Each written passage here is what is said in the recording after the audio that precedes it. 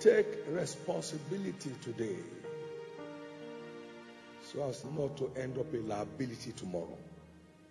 Every child of God is redeemed an asset to his world. Ye are the salt of the earth.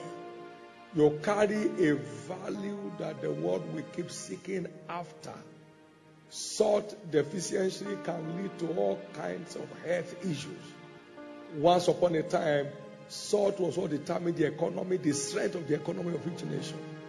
And so, every child of God is redeemed an asset of inestimable value to his world. But it is taking responsibility that makes that a reality. George Washington would say, responsibility is a price for greatness. Responsibility has its root in self-discipline. He also said, discipline is the soul of an army. It makes small numbers formidable. It procures success to the weak and esteem to all. All these form fear Christianity won't take you anywhere, sir. Responsibility is the cure for liability. How much taste you have for the world today is what defines the limits of your future tomorrow. For as far as your eyes can see from the world, that I have given unto you. This should be your word addiction season. Be addicted to God and His word. So take word study responsibility today. It will give color and meaning to your life tomorrow. The discoveries you make today, they are the recoveries awaiting you tomorrow. So wake up, take responsibility.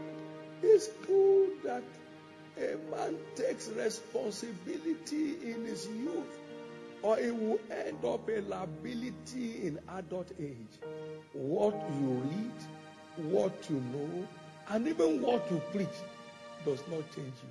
It is what you do with what you read, what you discover, what you find that does. You do nothing with it, it will add nothing to you. So I was enjoying the challenges of my early days.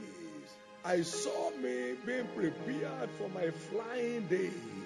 I saw the eaglet being let out of the nest so he could strengthen his wings and go on. What you assess today is what awaits you tomorrow. Go find it. From 20 years upward, you are responsible for the choices you make. You are responsible for the purpose you discover.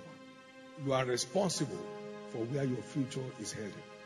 So we are to locate the race we belong to at 20 and prove it by the time we are 30, and then be listed as a prize winner between 30 and 50.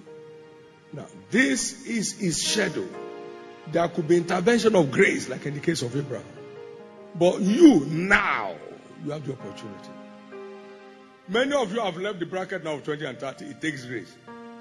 Only young men can run. Old men can only walk. Now, Joseph, at the age of 30, began to reign. Genesis 41 and verse 46. David, at 30, began to reign. 2 Samuel chapter 5 and verse 4. Now, Christ, our perfect example. Luke chapter 3 verse 23. He began to be 30 years old when he exploded into his messianic ministry. That's how sensitive that age is. So the 30s are your season of enjoyment.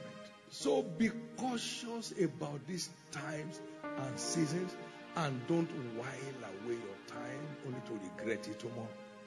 So wake up and take responsibility. Please wake up. It's for your good.